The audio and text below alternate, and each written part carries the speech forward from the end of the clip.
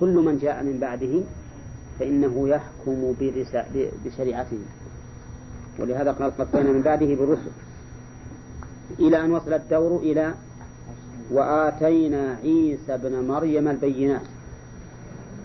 آتيناه بمعنى أعطيناه، وهو إيتاء شرعي. وقوله عيسى ابن مريم نسبه إلى أمه لأنه ليس له أب. وقوله سبحانه وتعالى البينات، هذه صفة لموصوف محذوف، تقديره الآيات البينات. فما هي هذه الآيات البينات؟ هل هي المعجزات التي ذكرها الله سبحانه وتعالى في سورة المائدة، أو أنها الإنجيل، أو أنها هذا وهذا؟ كلاهما، هذا وهذا. فالإنجيل بينات، وكذلك الآيات المحسوسة الحسية اللي هي المعجزات هي أيضا بينات، مثل هي الموتى، إخراجهم من القبور، إبراء الأكمه والأبرص. نعم.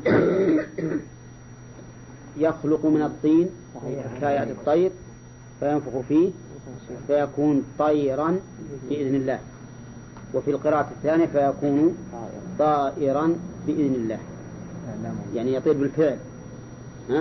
كل هذه من الآيات التي أوتيها عيسى بن مريم، ولهذا قال آتيناه البينات، يعني الآيات البينات التي تبين الظاهرات التي تدل على أنه نبي، لأن مثل ما جاء به لا يمكن أن يقدر عليه البشر. وقد ذكر أهل العلم أنه في عهد عيسى صلى الله عليه وسلم قوي الطب وارتقى ارتقاء عظيما، لكن الأطباء مهما ارتقوا لا يمكن أن يبرئوا الأكمه والأبرص ولا أن يحيوا الموت، بل ولا يمكن أن يبقوا حياة من حضره الموت. نعم، فضلا عن أن يردوا إليه روحه بعد موته. طيب، وآتينا عيسى ابن مريم البينات وأيدناه بروح القدس. أيدناه بروح القدس، أيدناه قويناه، كقوله تعالى فأيدنا الذين آمنوا على عدوهم فأصبحوا ظاهرين، أي قويناهم عليهم. وهو معروف اشتقاقه لأنه من الأيد بمعنى القوة، كما قال الله تعالى والسماء بنيناها بأيد أي بقوة، فمعنى أيدناه قويناه. وقوله بروح القدس من باب إضافة الموصوف إلى صفته، أي بالروح المقدس، بالروح المقدس. والقدس والقدس بمعنى الطاهر. ما المراد بروح القدس؟ اختلف في ذلك المفسرون، فقيل إن المراد روح عيسى لأنها روح قدسية طاهرة، نعم، ما تحدرت من صلب ذكر ولا خرجت من رحم طامه، يعني حائض، فهو مطهر. يكون هذا أيدناه بروح القدس أي قويناه بكونه جاء بدون أب. هذا قول. والقول الثاني إن المراد بروح القدس أي بالإنجيل، لأن الوحي روح، كما قال الله تعالى وكذلك أوحينا إليك روحا من أمرنا ما كنت تدري من الكتاب ولا الإيمان. وقيل المراد بروح القدس روحه مضافة إلى الله، يعني كقوله ونفخنا فيها من روحنا، يعني بروح الله، فعليه ما تكون من باب إضافة الصفة إلى الموصوف إلى صفته، بل من باب إضافة المخلوق إلى خالقه. هذا أقوال ثلاثة. والقول الرابع أن المراد بروح القدس جبريل عليه الصلاة والسلام، لقوله تعالى نزل به الروح الأمين على قلبك، وقوله تنزل الملائكة والروح فيها، وقول النبي صلى الله عليه وسلم لحسان بن ثابت وهو يهجر المشركين: اللهم أيده بروح القدس، أي بجبريل. وهذا أصح الأقوال، أن المراد بروح القدس أنه مؤيد بجبريل عليه الصلاة والسلام، يكون قرينا له يؤيده ويقويه ويلقنه الحجة على أعدائه. فصارت الأقوال 4. أحدها أن أولا أن روح القدس أي الروح التي مضافة إلى الله، الروح المضافة إلى الله، وعلى هذا القول تكون من باب إضافة المخلوق إلى خالق. والله تبارك وتعالى قدس وقدوس، الملك القدوس. نعم. ثانيا المراد بروح القدس الإنجيل، لأن الوحي روح. وثالثا المراد بروح القدس روحه هو المقدسة، فليست من باب إضافة، هي روح، يعني هي روح، لكنها ليس الفرق بينه وبين القول الأول هنا إنهم يجعلون القول الأول يجعلون القدس الله، وهؤلاء يجعلون القدس نفس الروح. نعم. القول الرابع أصحها أنه جبريل. ووجه ذلك وجه ترجيحنا له أننا إذا قلنا أيدناه بروح القدس، سواء قلنا الروح المقدسة أو روح الله، فإنه لا وجه لذلك لكونه مؤيدا بها، لأن روحه سبقت وجوده قبل أن يكون نبيا، والتأييد بالشيء يكون الشيء مقارنا له في وقت التأييد. وأما القول بأنه الإنجيل يعني أيد بالإنجيل فيضعفه قوله تعالى: اذكر نعمتي عليك إذ أيدتك بروح القدس تكلم الناس في المهد وكهلا وإذ علمتك الكتاب والحكمة والتوراة والإنجيل. في معنى علمتك الكتاب والحكمة والتوراة والإنجيل مع قوله أيدتك بالإنجيل يكون هذا شبه تكرار. والقرآن إذا أمكن أن يجعل الكلام تأسيسا فهو أولى من أن يكون تأكيدا.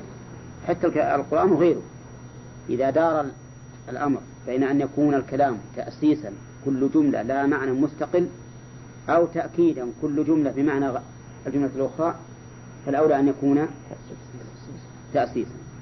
وهذا الذي رجحناه هو الذي رجحه ابن جرير وابن كثير، أن المراد بروح القدس من جبريل عليه الصلاة والسلام.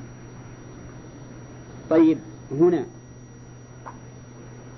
بين الله أنه آتى موسى الكتاب وآتى عيسى ابن مريم البينات وأيده بروح القدس وجاءت الرسل متتابعة، فماذا كان حال بني إسرائيل مع هؤلاء الرسل المؤيدين؟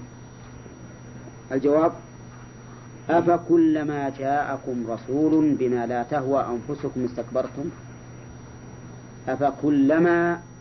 كلما أداة تكرار، هي شرطية ولكنها تفيد أيضا التكرار، شرطية تفيد التكرار. وعليه نقول إن هؤلاء يتكرر منهم هذا الفعل القبيح. أفكلما جاءكم رسول منين؟ من الله. رسول من الله بما أي بشرع لا تهوى لا تريد أنفسكم استكبرتم، هذا جواب الشرط. جاء فعل الشرط واستكبرتم جواب الشرط. وفي قوله أفكلما جاءكم استكبرتم دليل على أنهم يبادرون الرسل بأي شيء؟ بالاستكبار، ما تأنوا، كل ما جاءهم استكبروا على طول، لأن هذا نتيجة ترتب الشرط الجزاء على الشرط، أن يكون الجزاء عقيبا للشرط. كلما وجد الشرط وجد الجزاء فورا. إذن كلما جاء هؤلاء بني الإسرائيليين كلما جاءهم رسول بما لا تهوى أنفسهم استكبروا. إذا جاءهم رسول بما تهوى أنفسهم.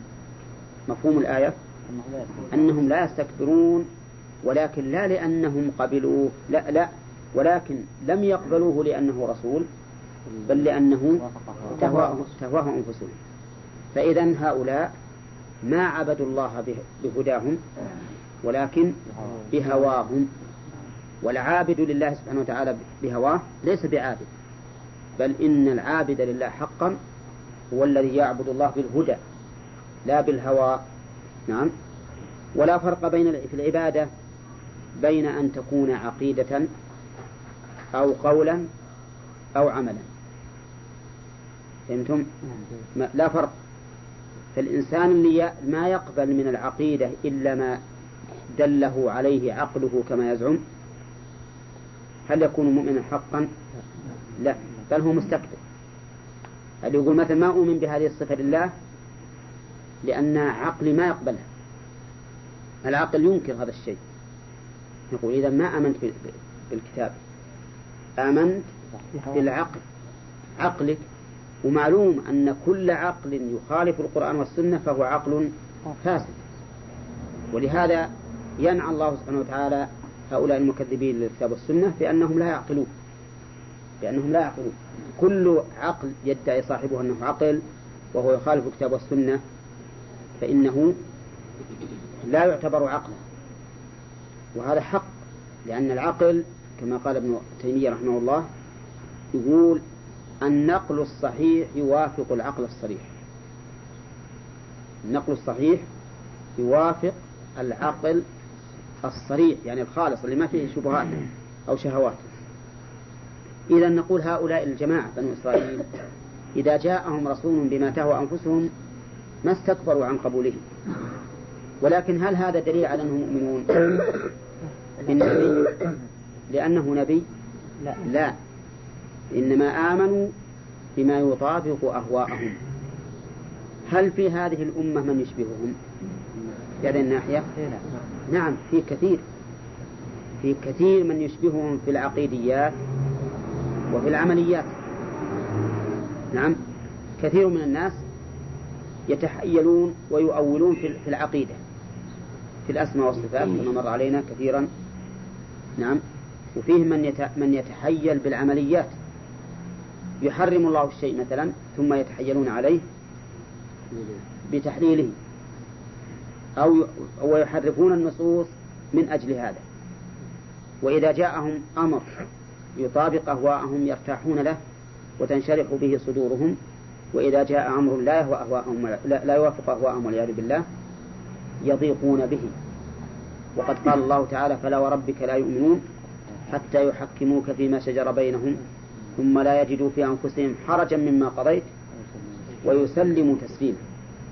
يعني ما يكفي أن لا يكون فيك حرج، بعد لا بد من 3 أمور: تحكيم، والثاني انشراح ولا يكون حرج، والثالث انقياد تام ويسلم تسليما.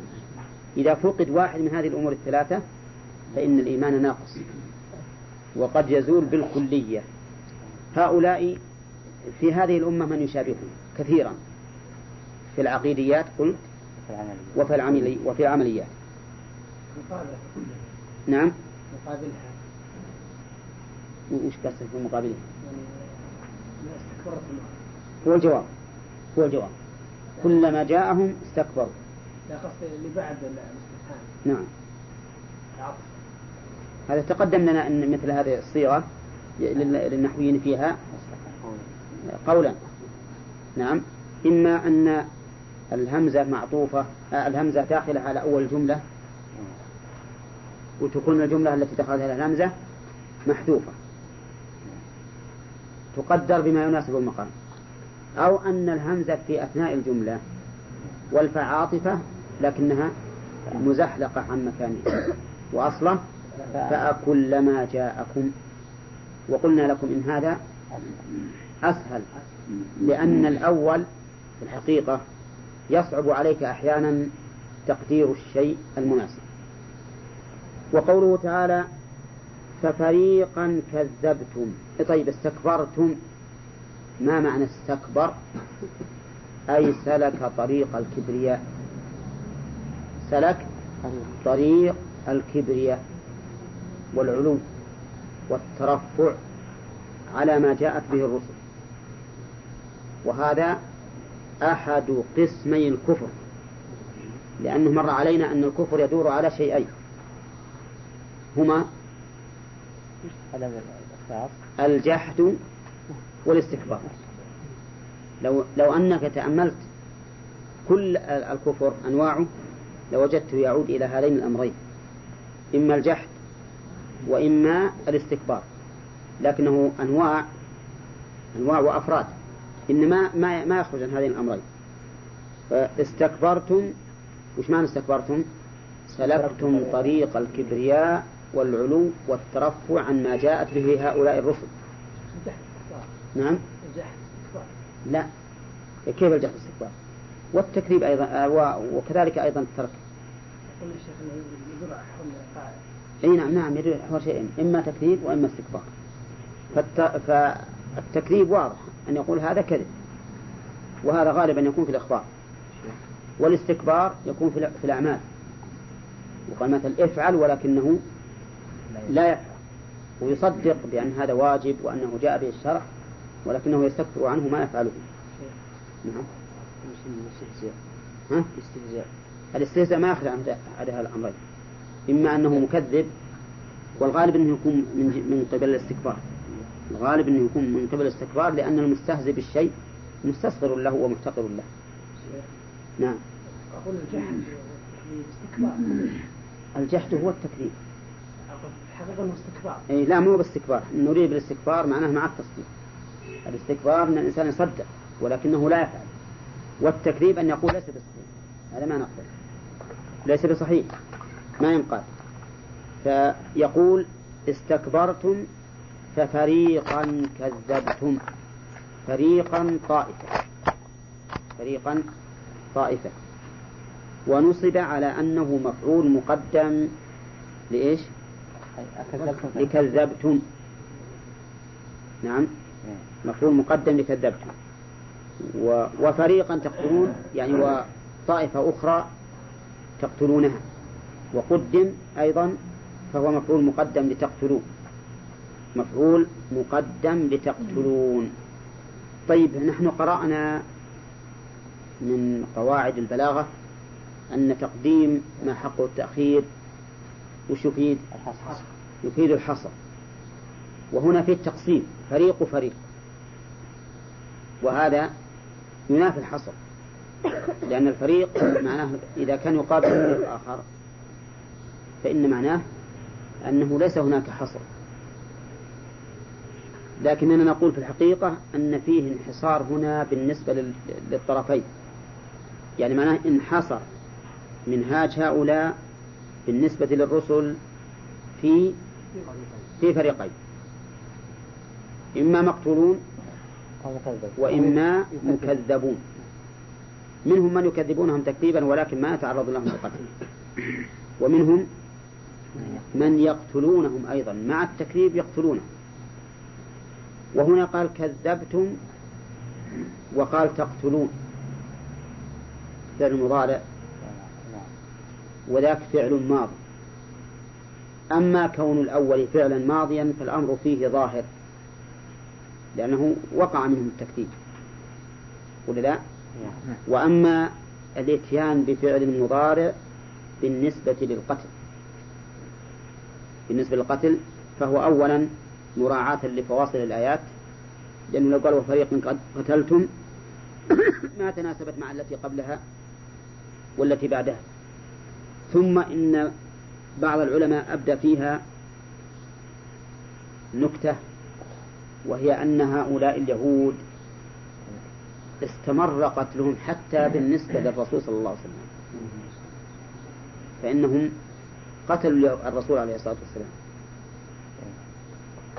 بالسم الذي وضعوه له في خيبر، فإنه ما زال عليه الصلاة والسلام يتأثر منه، حتى إنه في مرض موته قال ما زالت أكلة خيبر تعودني وهذا أوان انقطاع الأبهر مني.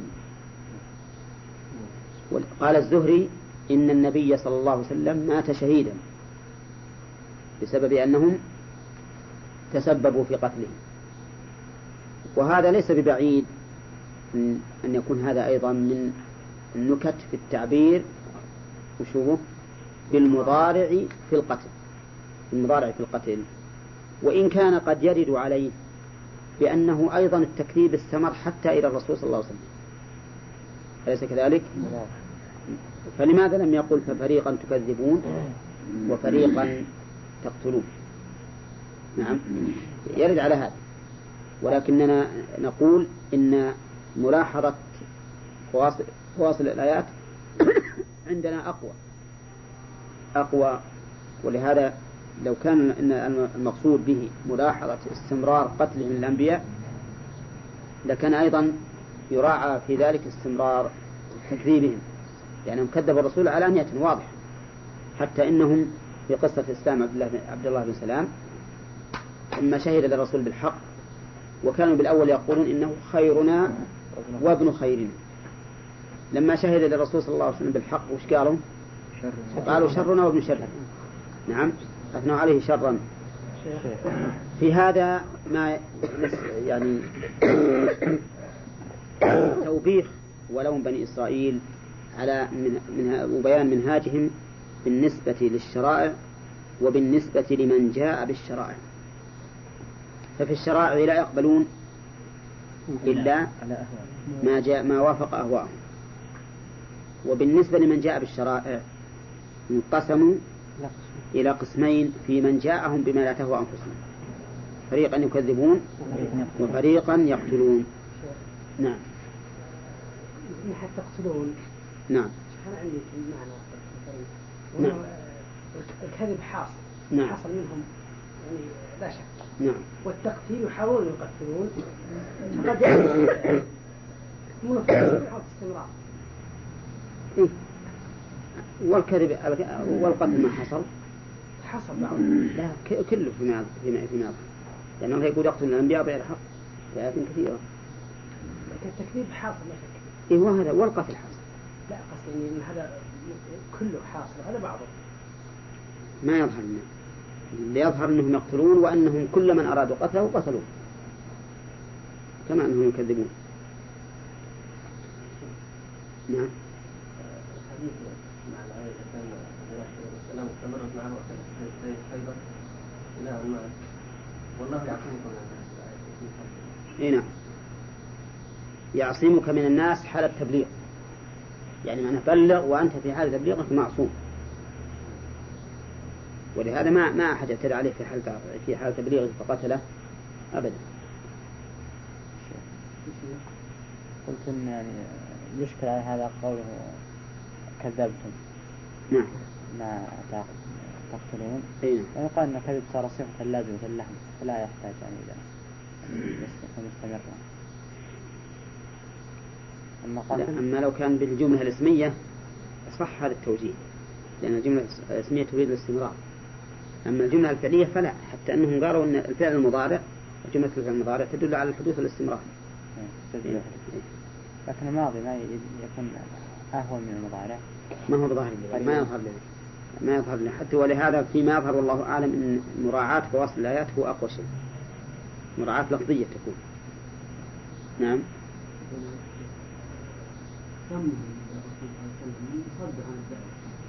هنا لا سمهم إياه يقولون إن كنت نبيا فإنه لا يضرك، هكذا قال، وإن كنت كاذبا استرحنا منك، فما ضره حتى أتم الله تعالى ما أراد من دعوته. وقالوا قلوبنا غلف، نسأل الله العافية، هذه الحجة الفاسدة. قالوا من؟ بنو إسرائيل.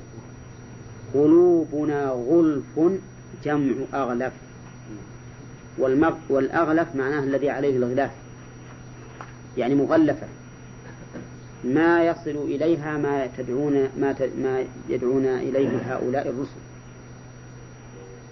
كقول بعض الناس والله ما هدانا الله أصلا، ما هدانا الله أفعل كذا. نعم، وهذا كذب، فإن الله يقول هديناه النجدين بينا له طريق الخير وطريق الشر، هذا الذي على الله إن علينا للهدى وإن لنا للآخرة والأولى. فالذي على الله سبحانه وتعالى أتمه، بقي ما عليك أنت. هؤلاء يقولون قلوبنا غلف. غلف قلت جمع أغلف، وهو الذي غلف عليه بشيء، بغلاف يمنع من وصول الأمور إليه. يقولون بهذا اعتذارا منهم عن أنفسهم في قبول الحق، يعني يعتذرون عن قبوله بأن قلوبهم غلف. هل هذا صحيح؟ لا. لو رجعوا إلى فطرتهم ما كانت القلوب غلفا، ولكن حصل ما صار سببا للغلاف على القلوب وهو الكفر. ولهذا قال بل، وبل هنا للإضراب الإبطالي، ليست الإضراب الانتقالي، الإضراب الإبطالي. وتعرفون أن الإضراب ينقسم إلى قسمين: إضراب انتقالي لا يلزم منه بطلان ما أضرب عنه، وإضراب إبطالي يلزم عنه إبطال ما أضرب عنه. فهمتم؟ تقول ضربت زيدا بل عمرا، هذا إيش؟ هذا إبطالي، يعني أنك أبطلت الأول وجعلت الحكم الثاني. وقال الله تعالى بل ادارك علمهم في الآخرة بل هم في شك منها بل هم منها عمون. هذا انتقال، يعني إن أحوالهم تنقلت، بعد علمهم في الآخرة ثم حصل لهم الشك ثم العمى والعياذ بالله. هنا إضراب إبطالي، أبطل الله ما ادعوه وبين السبب الحقيقي، وهو لعنة الله إياهم والعياذ بالله. بل لعنهم الله، لعنهم بمعنى طردهم وأبعدهم عن رحمته. فاللعن معناها الطرد والإبعاد عن رحمة الله، ولكن هذا اللعن ظلم أو بسبب من عند أنفسهم، وهو بكفرهم. لعنهم الله بكفرهم. والباء هنا للسببية، أي بسبب كفرهم لعنوا فطبع على قلوبهم، كما في قوله تعالى كلا بل ران على قلوبهم ما كانوا يكسبون. الذين إذا قرئ عليهم القرآن قالوا هذا أساطير الأولين، إذا تتلى عليه آياتنا قال أساطير الأولين. لماذا يقول عن هذه الآيات العظيمة المؤثرة المثيرة، لماذا يقول عنها أساطير الأولين؟ لأنه غلف على قلبه، ولهذا قبها بقوله كلا ليست أساطير الأولين بل ران على قلوبهم ما كانوا يكسبون، فلم يصلوا إلى الحق. وقد قلنا كثيرا إن الإنسان إذا قرأ القرآن فلم يره مؤثرا على قلبه فليعلم أن هناك ذنوبا رانت على القلب، لأن القلب إذا وصل إليه القرآن لا بد أن يؤثر فيه. لو أنزلنا هذا القرآن على جبل لرأيته خاشعا متصدعا من خشية الله، وتلك الأمثال نضربها للناس لعلهم يتفكرون. فهذا لو نزل وصل القرآن إلى القلب لا بد أن يؤثر فيه. فإذا لم يتأثر الإنسان بقراءة القرآن فإنه دليل على أن هناك حائلا حال بين وصول القرآن إلى قلبه، أو حال دون وصول القرآن إلى قلبه، وهي الذنوب. فليستعين بالله سبحانه وتعالى ويستغفر ويتوب لعل الله تعالى يزيل عنه هذا الأثر. بل لعنهم الله بكفرهم فقليلا. طيب بكفرهم، كفر مصدر مضاف إلى إيش؟ إلى مفعول، إلى فاعله، مضاف إلى فاعل، لأنهم كافرون. قال فقليلا ما يؤمنون، الباء السببية قلنا. نعم، فقليلا ما يؤمنون. انتبهوا للآية هذه، قليلا ما يؤمنون، فيها إشكال هنا، لأن قوله بكفرهم ثم قال قليلا ما يؤمنون يقتضي أنهم ما كفروا كفرا مخرجا عن الملة، لأنه قليلا ما يؤمنون معناه وفيهم إيمان، فيهم إيمان لكنه قليل. فاختلف العلماء في تخريج هذه الآية. منهم من قال إن القلة يعود على الفاعل لا على الإيمان، يعود على الفاعل لا على الإيمان. إيش معنى يعود على الفاعل؟ يعني قليلا المؤمن منهم، قليلا المؤمن منهم، فهمتم؟ ومنهم من قال إن القلة تعود إلى الإيمان، لكن العرب يطلقون القليل ويريدون به العدم. نعم، تقول قل ما رأيته قط، هكذا التعبير العربي، ومعنى قل ما رأيته قط أي ما رأيته أبدا، ما رأيته أبدا. فقليلا هنا أي عدما إيمانهم، فيرون أن القلة بمعنى العدم. القول الثالث في المسألة وعلى هذين القولين فما زائدة لتأكيد القلة. نعم، لأن المعنى فيؤمنون قليلا، سواء قلنا يعود على الإيمان أو يعود على المؤمن على الفاعل.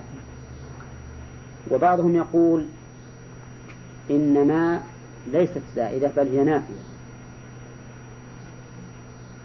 نافية،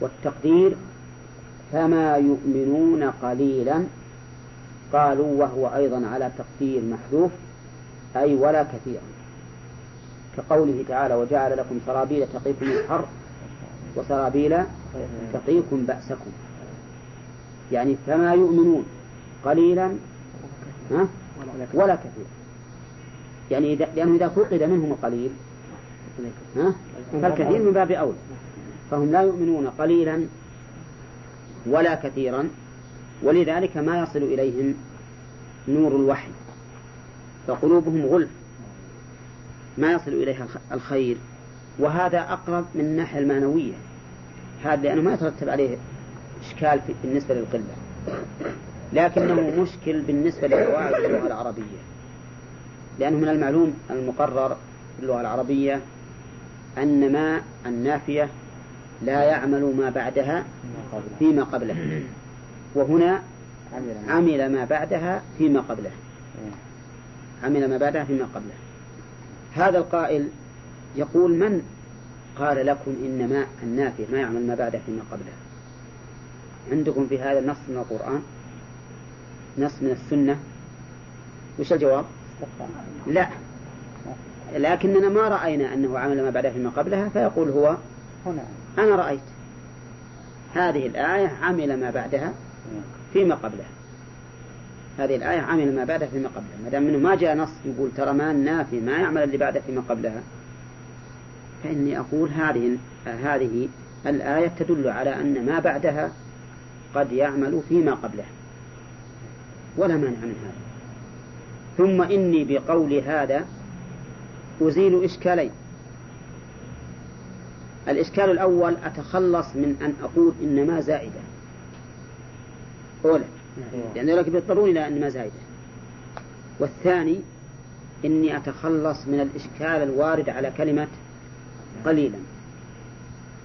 قليلا، لأن الحقيقة الأمر أن القلة عندما نقرأ الآية تعود إلى من؟ إلى الإيمان ولا إلى الفاعل؟ ما يؤمنون، هي إلى الواو ولا إلى الفعل اللي هو الإيمان؟ حقيقة الأمر أنها تعود إلى الإيمان، مع أن هؤلاء ليس عندهم إيمان قليل ولا كثير. فأنا بسلوك هذا المسلك أكون قد تخلصت من هذين الإشكالين، وتبقى القلة على ما هي عليه، والمعنى فلا يؤمنون قليلا، وإذا عدم القليل منهم عدم الكثير. على كل حال هذه الآية احتج هؤلاء على عدم إيمانهم بأن قلوبهم غلف، فبين الله عز وجل أنها ليست غلفاء، وأن الذي جعلها غلفاء هي كفرهم، لعنهم الله وطردهم أبدا من رحمته بسبب كفرهم، فلهذا لا يصل الإيمان إلى قلوبهم. أما القلوب من حيث هي قلوب فإنها منفتحة تتفتح للإيمان، لأن الفطرة جبل عليها كل الخلق، كل مولود يولد على الفطرة، كل مولود يولد على الفطرة. وما هي الفطرة؟ فأقم وجهك للدين حنيفا فطرة الله التي فطر الناس عليها. قال الله سبحانه وتعالى ولما جاءهم، والله أنا عندي هذا الوجه أقرب، الأخير هو أقرب من قال يكون تعمل. نعم نقول إذا دلت الذي عنه يعمل. تقول زيدا ما ضربت، وش المانع؟ إني ما ضربت زيدا. ولما جاءهم. نعم. إذا كان الفاعل، إذا كان القليل الفاعل ما يكون ناس موصول فيكون زيدا. فقليلا لا يشكل علينا أن تكون فقليل، يعني فالذين يؤمنون قليل. ولما جاءهم كتاب من عند الله مصدق لما معهم وكانوا من قبل يستفتحون على الذين كفروا إلى آخر. هذه والعياذ بالله خاتمة المطاف. كل الرسل السابقين يكذبونهم ولا يقبلون ما جاءوا به، فجاءهم كتاب من عند الله. ولما جاءهم كتاب من عند الله، وين جواب ولما؟ كفروا به، هذا الجواب. لما جاءهم كتاب من عند الله وهو القرآن. نعم. ونكره هنا للتعظيم، كتاب، وأكد تعظيمه بقوله من عند الله، من عند الله. لكن ما هو الدليل بأنه من عند الله؟ إذا قالوا هذا من كلام محمد صلى الله عليه وسلم فما هو الدليل؟ الدليل أن الله سبحانه وتعالى شهد للرسول عليه الصلاة والسلام بأنه من عنده، شهد له بنصره إياه، بنصره إياه. الرسول يقول هذا القرآن من عند الله وأنا أجاهدكم به وعليه وأنتصر عليكم. لو كان من عند غير الله هل ينتصر به؟ ما يستطيع، ما ينتصر به. لو انتصر به لكان معناها أن الله ينصر الباطل، وهذا منافي لحكمة الله. إذن هو من عند الله بشهادة الله له، كما قال الله تعالى لكن الله يشهد بما أنزل إليك أنزله بعلمه. نعم. والملائكة يشهدون إلى آخره. لكن الله يشهد بما أنزل إليك، شهادة قولية وشهادة فعلية. وقوله من عند الله أضافه إلى عند الله لأنه كلامه، كما سيأتينا إن شاء الله في فوائد الآية. وقوله مصدق لما معهم، مصدق سبق لنا أن قلنا إن معنى تصديق القرآن لما سبقه له وجهان، هما تصديق القرآن لما سبق. نعم. إنه من عند الله. لا، يصدق ما سبق. نعم. نعم. ذكرنا أنه وجهين. نعم. أول شيء إنه من عند الله. لا، الوجه الأولاني إن أخبار القبل والبعث. وشلون؟ يعني أخبار في السابق وفي لا سلام. لأنه موافق في الأصول، أصول الشرائع. لا كنا مصدق يعني أنه حكم بصدقه، قال إنها صدق.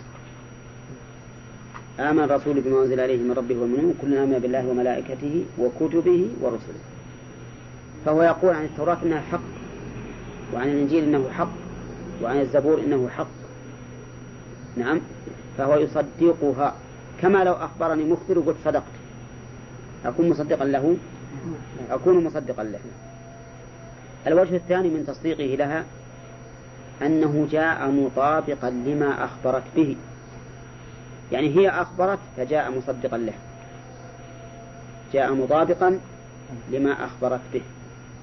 عيسى بن مريم عليه الصلاة والسلام قال إني رسول الله إليكم جميعا مصدقا لما بين يديه من التوراة ومبشرا برسول يأتي من بعدي اسمه أحمد.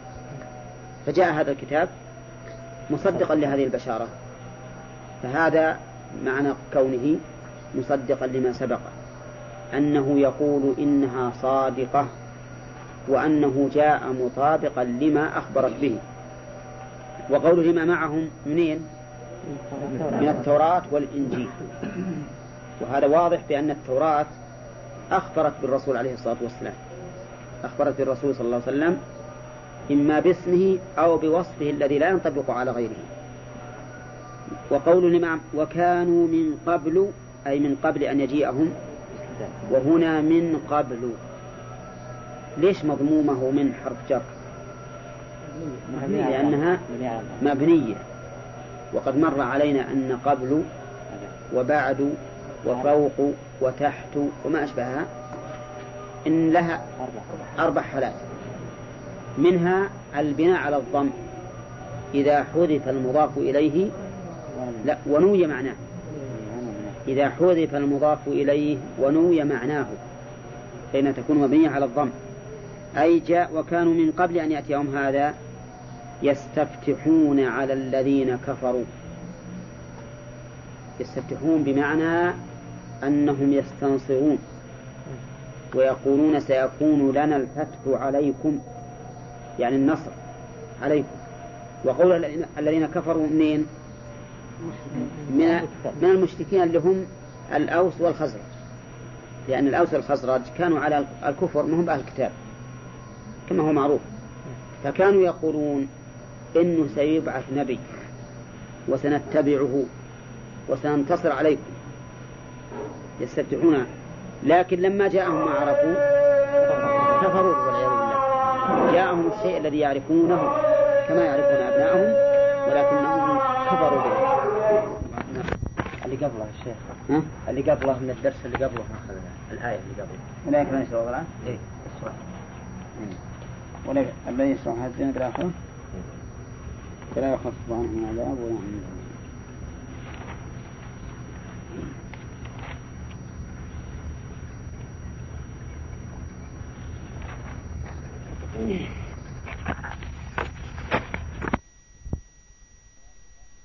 يكفرون بآياته إنما يريدون بذلك الحياة الدنيا،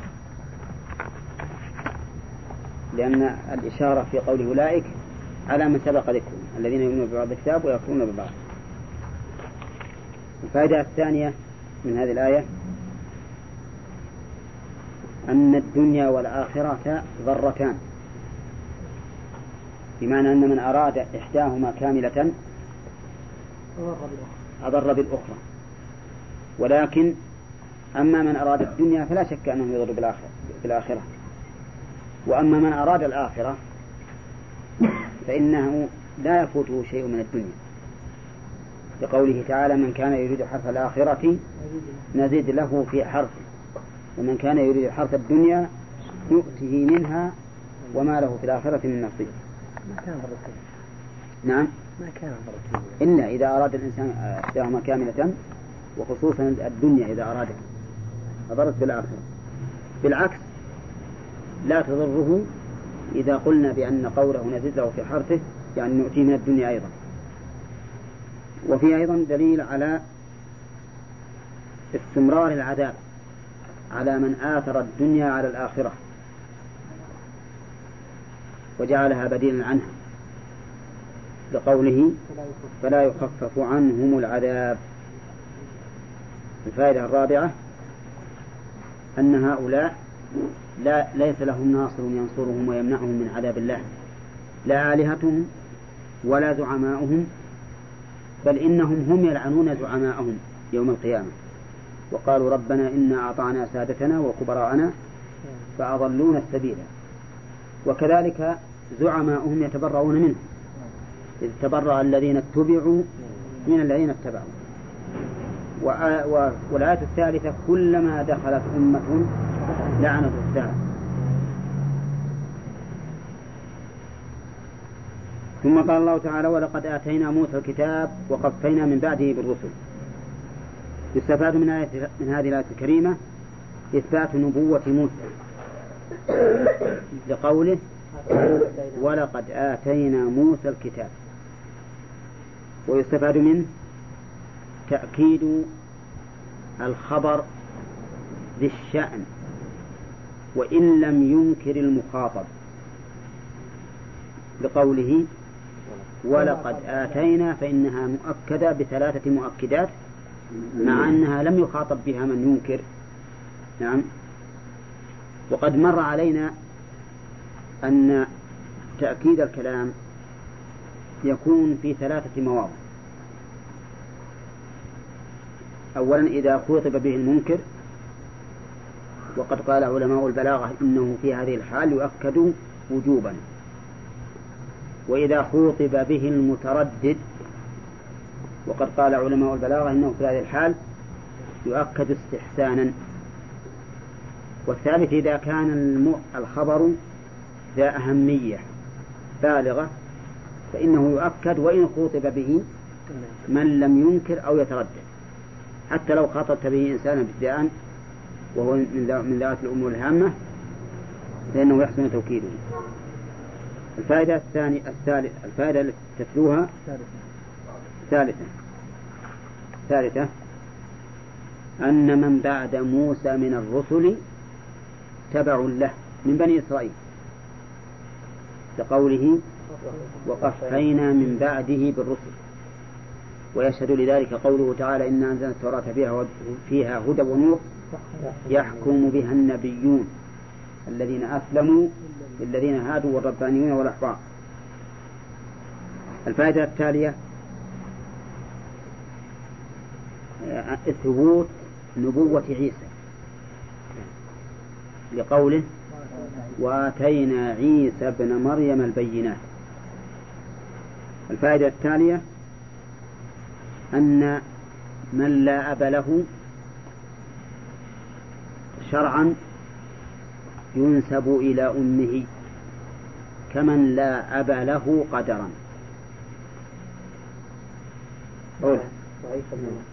عيسى بن مريم لا أب له قدرا كونا ليس له أب. من ليس له أب شرعي فهو مثله ينسب إلى أمه مثل ولد الزنا والعياذ بالله. وبهذا نعرف أن القول الراجح من أقوال أهل العلم أن أمه عصبته وليس عصبته عصبة أمه، لأن العلماء اختلفوا في من ليس له أب شرعي، هل إن أمه تأخذ نصيبها من الإرث والباقي لعصبتها، أو أنها تأخذ نصيبها من الإرث فرضا والباقي تعصيبا، لأنها هي أب أم، هي أم أب.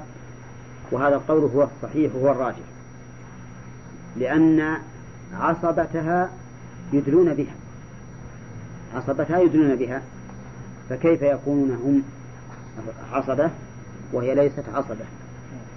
ولهذا ما يوجد عاصب يدلي بذي فرض بصاحب فرض، كل العصبة يدلون بالعصبة. وقد يدلي العاصب وقد يدلي يعني صاحب الفرض بصاحب الفرض، مثل الإخوة من الأم يدلون بالأم وهم أصحاب فروض، ويدلي صاحب الفرض بالعاصب كبنت الابن تدلي بالابن وهي صاحبة فرض. أما أن يدلي عاصب بصاحب فرض فهذا لا يمكن. ولذلك الصحيح أنه أي أن عصبة من ليس له أب شرعي هي أمه أولا ثم عصباتها. نعم. الأولى رجلا ذكر. أي نعم، ما هو بالاتفاق أنهم مقيد، لكن خصوا بالذكورة لأن الغالب أنهم الذكور، وإلا فالأخوات الشقيقات مع البنات عصبة بالاتفاق وليس ذكورا. وقد جاء في حديث في السنن تحوز المرأة 3 مواريث: عتيقها ولقيطها وولدها الذي لا عنت عليه. نعم. ما معنى لا ولد له؟ ولد لا عنت الأخير اللي ذكرت وولدها الذي لا عنت عليه. معناه إن الزوج إذا رمى زوجته بالزنا والعياذ بالله لأنها زنت وأن ولدها ليس منه وحصل اللعان المعروف في سورة النور، فإن الولد يكون لأمه وليس لأبيه. طيب، فيها أيضا الفائدة التالية أن عيسى بن مريم أعطاه الله آيات بينات كونية وشرعية، وآياته الكونية أظهر من آياته الشرعية، لأنه أعطي آيات إحياء الموتى وإخراجهم من القبور وإبراء الأكمه والأبرص، وأنه يصنع أو يخلق من الطين كهيئة الطير فينفخ فيه فيطير بإذن الله. نعم. وكذلك أيضا يخبرهم بما يأكلون وما يدخرون في بيوتهم، فهو آيات بينات كثيرة لعيسى بن مريم. قالوا وإن الحكمة لأن الطب في وقته عليه الصلاة والسلام ترقى كثيرا الطب، فأتى بآيات لا يستطيع الأطباء أن يقوموا بمثلها. الفائدة الثانية أن الله سبحانه وتعالى أيد عيسى بجبرائيل وأيدناه بروح القدس. الفائدة التالية أيضا أن الملائكة من جملة تسخيرهم للخلق أنهم يؤيدون من أمرهم الله بتأييده، ولهذا قال النبي صلى الله عليه وسلم لحسان بن ثابت: اللهم أيده بروح القدس. الفائدة التالية بيان عتو بني إسرائيل وأنهم لا يريدون الحق، فكلما جاءكم رسول بما لا تهوى أنفسكم استكبرتم.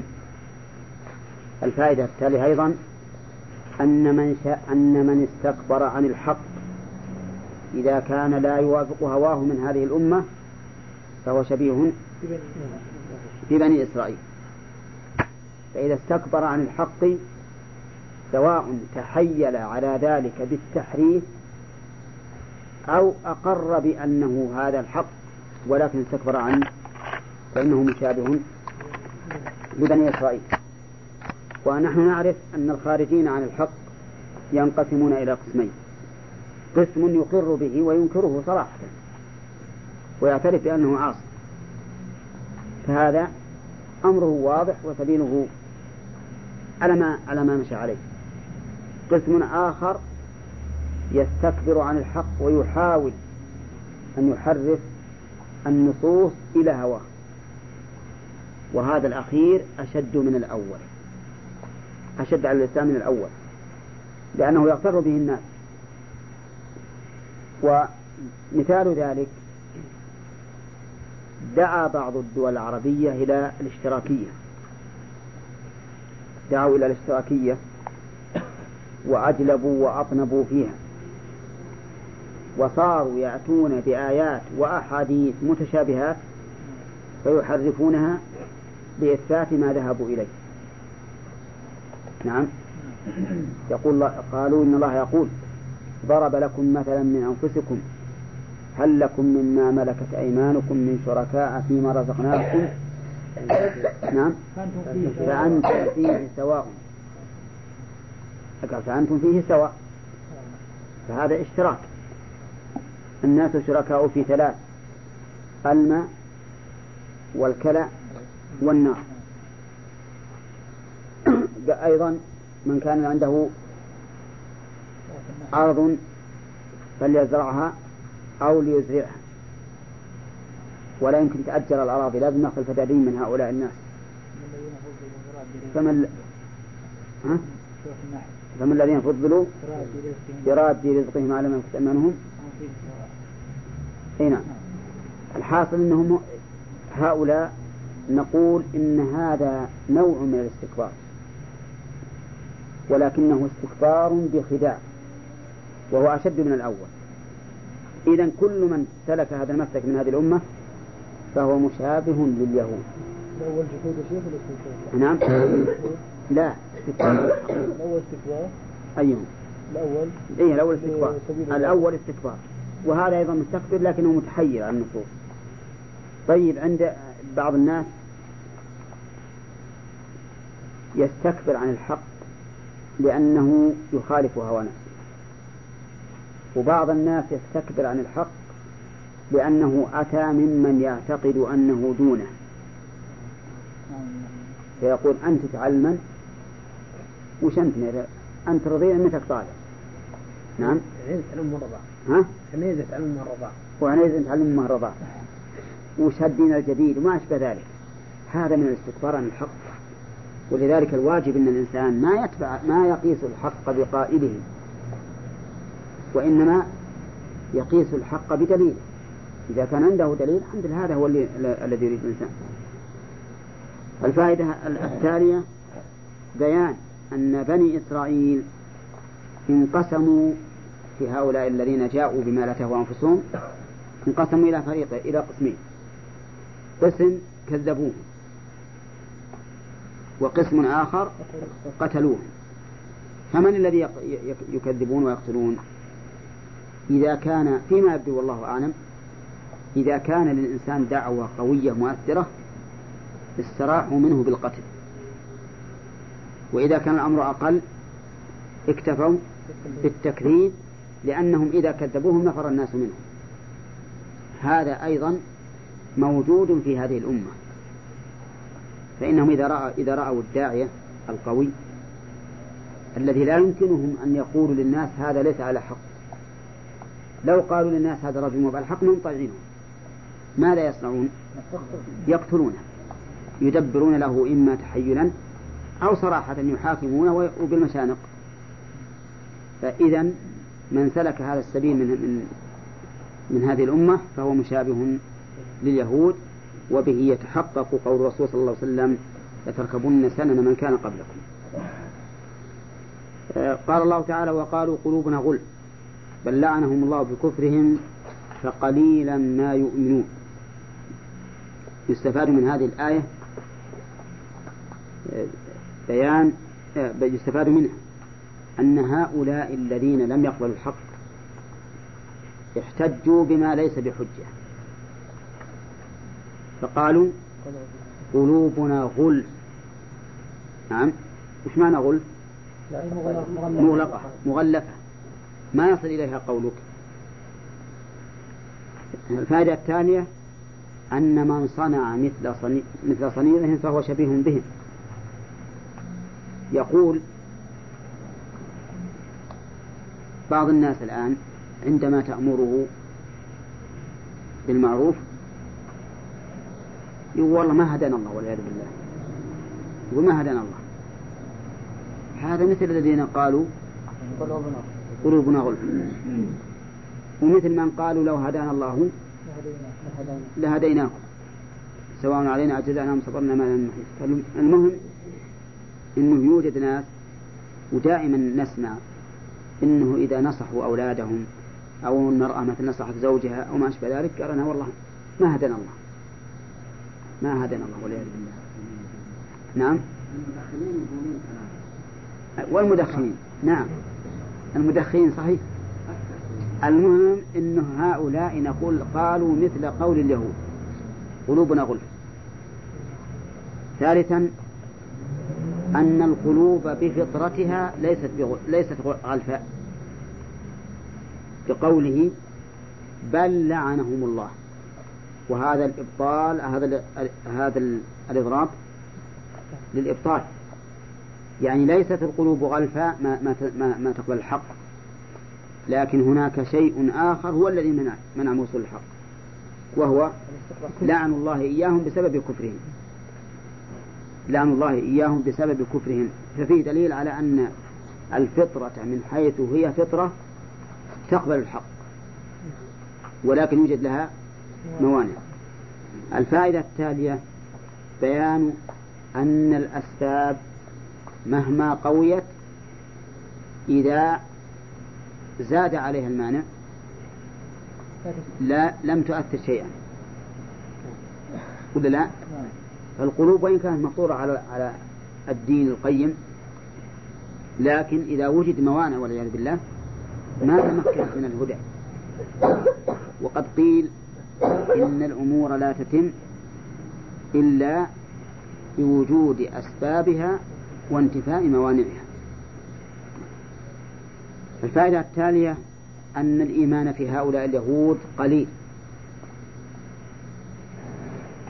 بقوله فقليلا ما يؤمنون، فقليلا ما يؤمنون.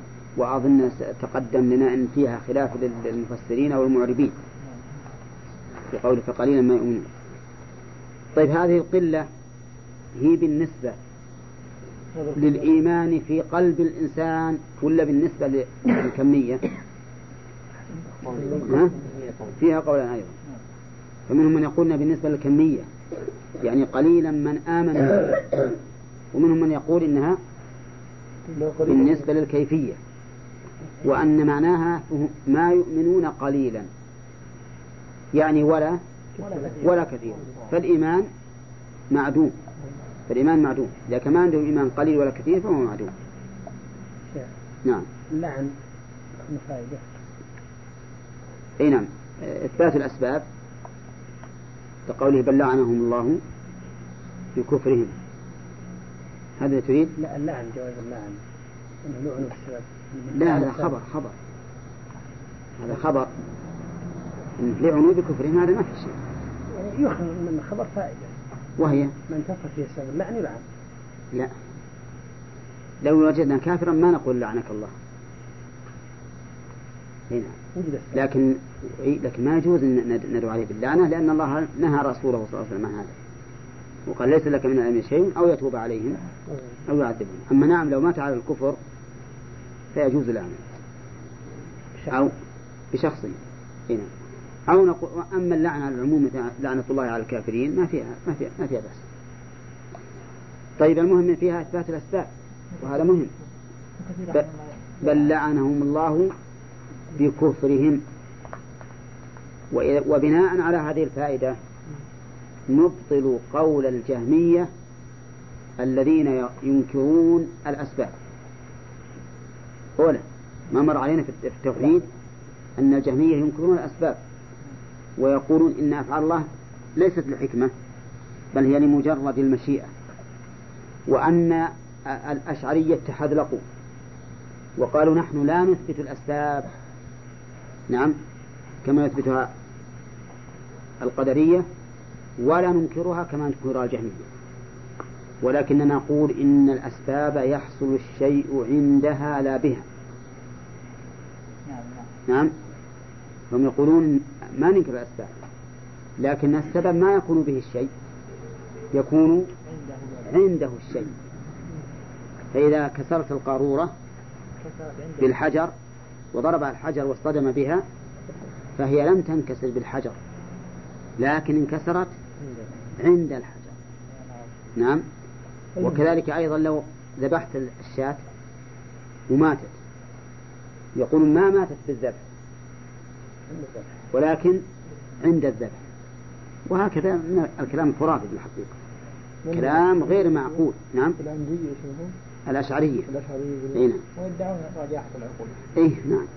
طيب المهم أن في هذه الآية أثبتنا الأسباب، وهو أمر فطري حتى لو ترك الإنسان، بل البهيمة تعرف السبب، أليست تطلب الماء عند العطش وتطلب العلف عند الجوع وتستكن من الحر ومن البرد؟ تدري مثلا أن دخولها في هذه المغارة ينجيها من المطر أو من البرد أو من الشمس، تدري أن ذهابها إلى الماء وتشرب ينقذها من الهلاك، وهكذا. فإثبات الأسباب في الحقيقة أمر فطري فطر عليه، حتى البهائم فطرت عليه. ولما جاءهم كتاب من عند الله مصدق لما معهم، هذا مبتدأ درس. لا قرناها إلى ما لعنة الله. ولما جاءهم كتاب من عند الله مصدق لما معهم وكانوا من قبل يستفتحون على الذين كفروا. يستفاد من هذه الآية الكريمة أولا أن القرآن من عند الله بقوله كتاب من عند الله.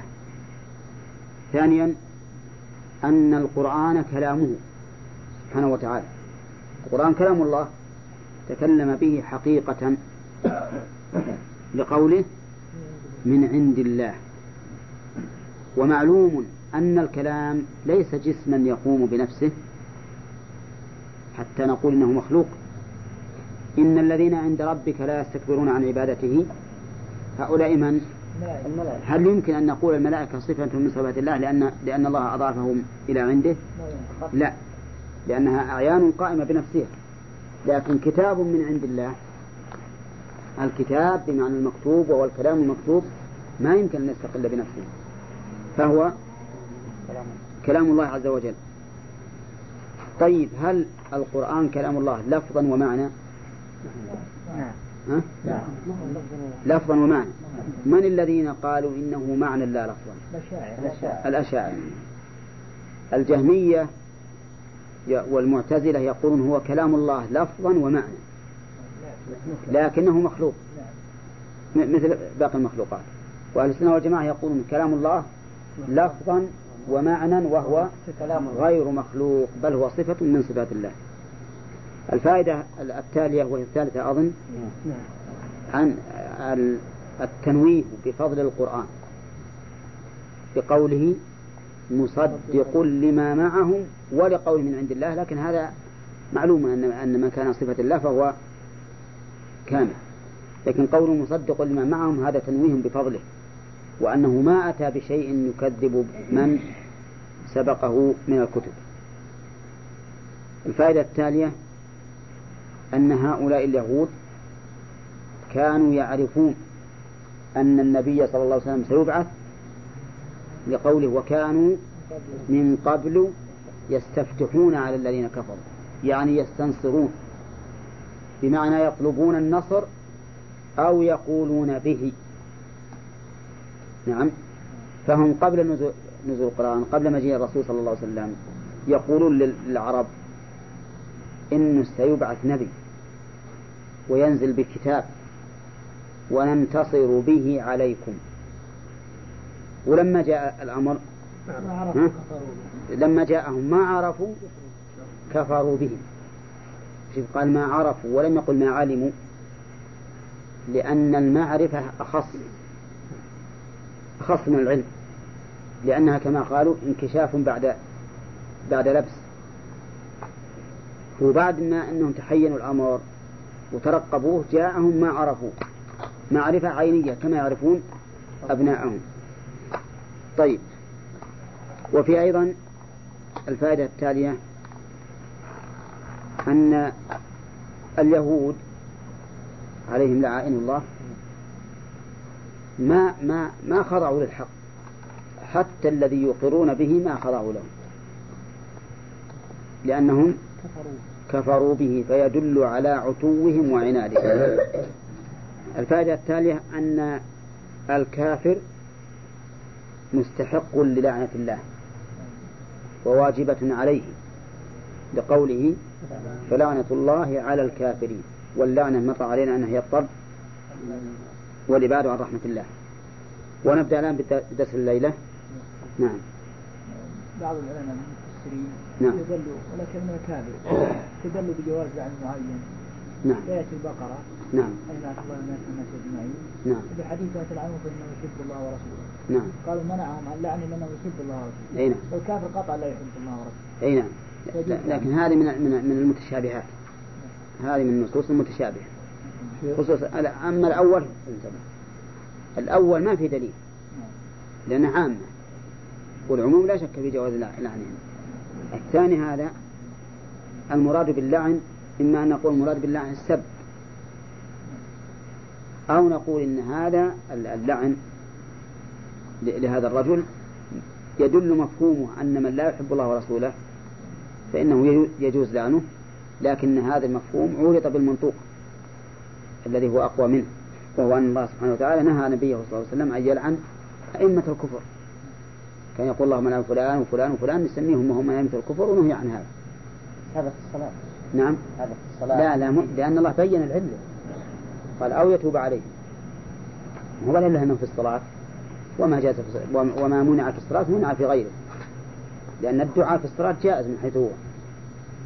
وقد قال الرسول عليه الصلاة والسلام في الشيطان ألعنك بلعنة الله، فاللي يستحق اللعنة يجوز عنه في الصلاة. لا، فالعلة أشار الله إليه بقوله ليس لك من الأمر شيء أو يتوب عليهم أو يعذبهم، فما داموا أحيا فإن الله سبحانه وتعالى قلب القلوب. وكم من أناس كانوا من الطواغيت وأئمة الكفر فصاروا من أئمة الإسلام. نعم. نهى عائشة. نعم. يقول نهى عائشة عند كانوا يسلمون على النبي صلى الله عليه وسلم يقول السلام عليه. أي نعم. هذا نهاها لأن هذا من باب التفحش، الفحش والتفحش، قال الله لا يحب الفحش ولا التفحش. من هذا الباب يحتمل أو أنه من باب المقابلة، لأنهم يقولون عليكم السلام عليكم، فيجوز أنك تدعو على من دعا عليك بمثله، لكن مو بهذا العنف. بئس ما اشتروا به أنفسهم أن يكفروا بما أنزل الله بغيا. بئس فعل ماضي لإنشاء الذنب. تبارك يا جماعة، بئس فعل ماضي لإنشاء الذنب، يقابلها نعمة، فهي فعل ماضي لإنشاء المدح. طيب، وبئس ونعمة هل هما جامدان أو متصرفان؟ جامدان. لا، جامدان. هذه تدخل تحت التأنيث، ما هي مشكلة. جامدان، ما يمكن تقول مثلا نعمة وتجي فعل مضارع ولا فعل أمر ولا مصدر، وكذلك بئس، فهما جامدان لإنشاء المدح أو الذم. وقوله بئس ما اشتروا، ما اسم موصول بمعنى الذي، بئس الذي اشتروا به أنفسهم، أو أنها نكرة موصوفة،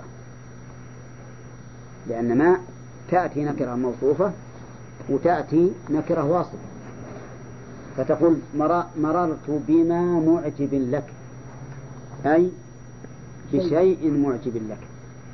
هنا قالوا إننا نجعلها نكرة موصوفة، نعم، لأجل أن نجعلها، لأجل أن نقول إنها تمييز منصوبة على التمييز، يعني بئس شيئا اشتروا به أنفسهم، والمخصوص قوله أن يكفروا بما أنزل الله، يعني كفرهم بما أنزل الله. وإلا يصلح أن نقدرها اسما موصولا، لكن ما دام عندنا المخصوص فالأولى أن نقدرها نكرة لتكون تمييزا. وقوله لا، ما تصلح مصدرية، لا تصلح. وقوله اشتروا فسرها أكثرهم بمعنى باعوا، وهي في اللغة العربية ليست بمعنى باعوا، بل بمعنى اشتروا، أخذوا، اعتاضوا، يعني اعتاضوا. نعم. وعلى هذا فنقول اشتروا به أنفسهم، يعني استنقذوا أنفسهم واعتاضوا به أنفسهم، لأنهم هم وجه ترجيح هذا، وقد قال به بعض المفسرين إن اشترى على بابهم، لأنهم هم والعياذ بالله يعتقدون أنهم بهذه الطريق وهي الكفر، أنهم اختاروا لأنفسهم الطريق الأقوم ولا الطريق غير الأقوم؟ الطريق الأقوم، فكأنهم اشتروا أنفسهم واعتاضوها عن سبيل مهلك لهم. وتعبير القرآن ما دام يمكن أن يكون له وجه فالأولى أن يكون على ما هو عليه، على ظاهره، وإلا فتفسيرها بباعوا أوضح وأقرب. يعني بئس شيئا باعوا به أنفسهم كفرهم، يعني حيث أخذوا الكفر وباعوا أنفسهم، ولكن إبقاءها على ظاهرها ويصير المعنى كأنهم اشتروا أنفسهم بحسب اعتقادهم من أمر يكون به هلاكهم لو أخذوا به، يكون أولى وأحسن. وكأنهم رأوا على هذا التقدير اللي هو ظاهر القرآن كأنهم رأوا أن الكفر غنيمة وخير يشترى، نعم، وينقذون به أنفسهم من الهلاك. وقوله تعالى أنفسهم يعني ذواتهم، والنفس تطلق على الذات. أن يكفروا أي كفرهم،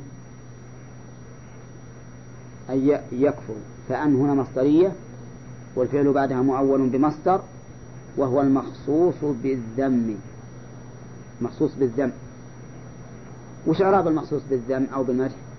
إعرابه مبتدأ مؤخر، إعرابه مبتدأ مؤخر.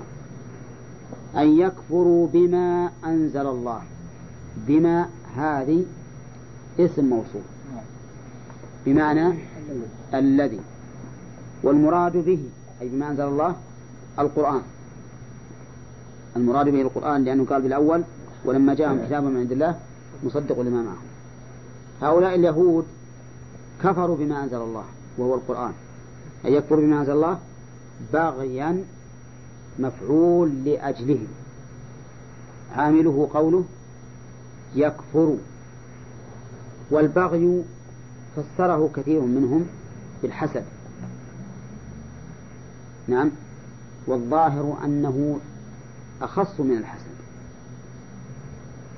وأنه متضمن لمعنى العدوان، لأن الباغي هو العادي، كما قيل على الباغي تدور الدوائر، وقيل البغي مرتع مبتغيه وخيم. فالبغي ليس مجرد الحسد فقط، نعم قد يكون من أسبابه الحسد، قد يكون من أسبابه الحسد، والذين فسروه بالحسد فسروه بسببه، ولكنه في الحقيقة يجب أن نفسره بظاهره، وأنه عدوانا حملهم عليه الحسد. طيب، وقول أن يكفروا بما أنزل الله باغيا أن ينزل الله من فضله على من يشاء، يعني باغين في حسدهم أن ينزل الله من فضله، والمراد بالفضل هنا الوحي القرآن. قال الله تعالى قل بفضل الله وبرحمته فبذلك فليفرحوا هو خير مما يجمعون. وقوله على من يشاء من عباده، والفضل في اللغة الفضل زيادة العطاء، الفضل زيادة العطاء، هذا في اللغة، والمراد به هنا القرآن أو الوحي. وقد مر علينا فيما سبق في أصول التفسير إن المعنى غير المراد، المعنى ما يقتضيه اللفظ بحسب اللغة، والمراد ما يقتضيه السياق. نعم. وقوله على من يشاء من عباده، على من يشاء، من اسم موصول، ويعنى به من؟ القرآن في الحقيقة نزل على النبي عليه الصلاة والسلام، نزل على النبي للناس، أنزلنا كتاب أنزلناه عليك لتخرج الناس من الظلمات إلى النور. فعليه نقول من فضله على من يشاء، الأولى أن نفسرها ونقول المراد بها الرسول صلى الله عليه وسلم. وقوله على من يشاء، وش معنى المشيئة؟ الإرادة الكونية من الشرعية. وهنا قوله على من يشاء، كل آية فيها المشيئة يا جماعة فهي مقيدة بالحكمة، فليست مشيئة مجردة، ولهذا نقول من يشاء المراد به محمد صلى الله عليه وسلم، ولكنه أهل لهذا الإنزال، كما قال الله تعالى الله أعلم حيث يجعل رسالته.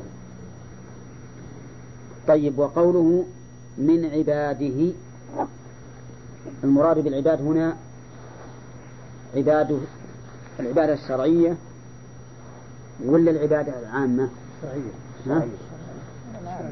شرعية. لا يمكن أن يختار النبي إلا من العبادة العامة، ما يدرى حد. طيب، لو كان بدل الآن، نشوف الآن على من يشاء من المؤمنين، على من يشاء من خلقه. ها وش المراد؟ تختلف، لكن هل الآية هنا على من يشاء من الخلق وتكون المشيئة عامة في جميع المخلوقات، ولكنه إذا قرنت بالحكمة صار ما تنزل إلا على من هو أهل للرسالة والإيمان، وتكون هنا وهنا يكون متعلق المشيئة أعم، يكون متعلق المشيئة أعم. إذا قلنا من عباده المؤمنين، من عباده المؤمنين صار متعلق المشيئة أخص، ولكنه يزول المحذور الذي قد توهمه بعض الناس أنها تنطبق على أن يكون الكافر رسولا، ولكننا إذا عرفنا أن المشيئة مقيدة بالحكمة انتفى هذا الاحتمال، وصار على من يشاء من عباده الذين تقتضي الحكمة أن ينزل الله عليهم من فضله. قال فباءوا بغضب على غضب، أعوذ بالله. باءوا أي رجعوا، بغضب الباء للمصاحبة، يعني رجعوا مصطحبين لغضب. غضب منين؟ من الله سبحانه وتعالى، ونكره للتعظيم.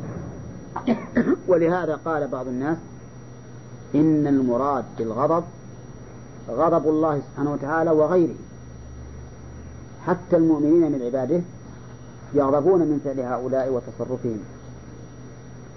وقوله على غضب كقوله ظلمات بعضها فوق بعض، يعني غضب زائد على غضب آخر قبله. فما هو الغضب الذي باءوا به، وما هو الغضب الذي كان قبله؟ نعم، نقول الغضب اللي باءوا به أنهم والعياذ بالله كفروا بما عرفوا، فلما جاءهم ما عرفوا كفروا به، هذا غضب. والغضب السابق أنهم كانوا يقتلون الأنبياء، كلما جاءهم رسول بما تهوى أنفسهم فريقا كذبوا وفريقا يقتلون. والغضب الثالث أيضا، لأنه قد يكون معنى قوله باءوا بغضب على غضب كقوله تعالى فارجع البصر ثم ارجع البصر كرتين، يعني كرة بعد كرة. قد يكون غضب على غضب يعني غضبات كثيرة، منها أيضا البغي والعدوان والحسد، إن الله تعالى ينزل على من يشاء من عباده. وربما يكون أيضا أكثر من هذا، أنهم فعلوا أشياء توجب الغضب فركبت عليهم أنواع من الغضبات والعياذ بالله. وللكافرين عذاب مهين، لم يقل ولهم، ومثل هذا يسميه أهل البلاغة الإظهار في موضع الإضمار. وله فوائد.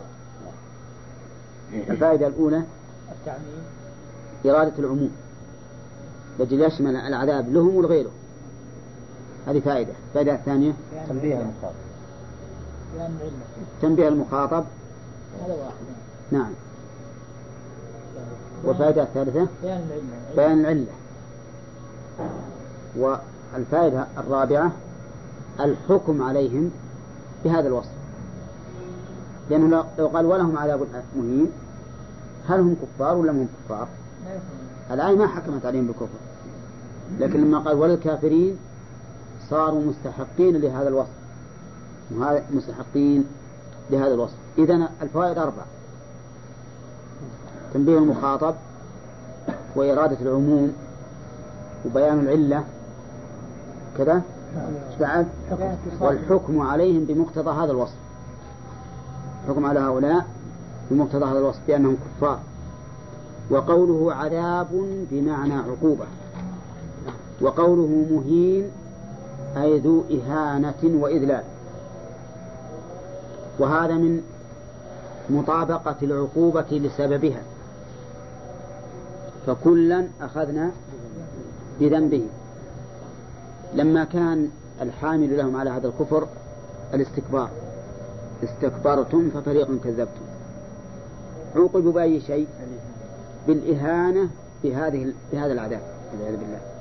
وللكافرين عذاب مهين يهينهم ويذلهم. ولو لم يكن من إذلالهم والعياذ بالله إلا قول الله جل وعلا لهم اخسأوا فيها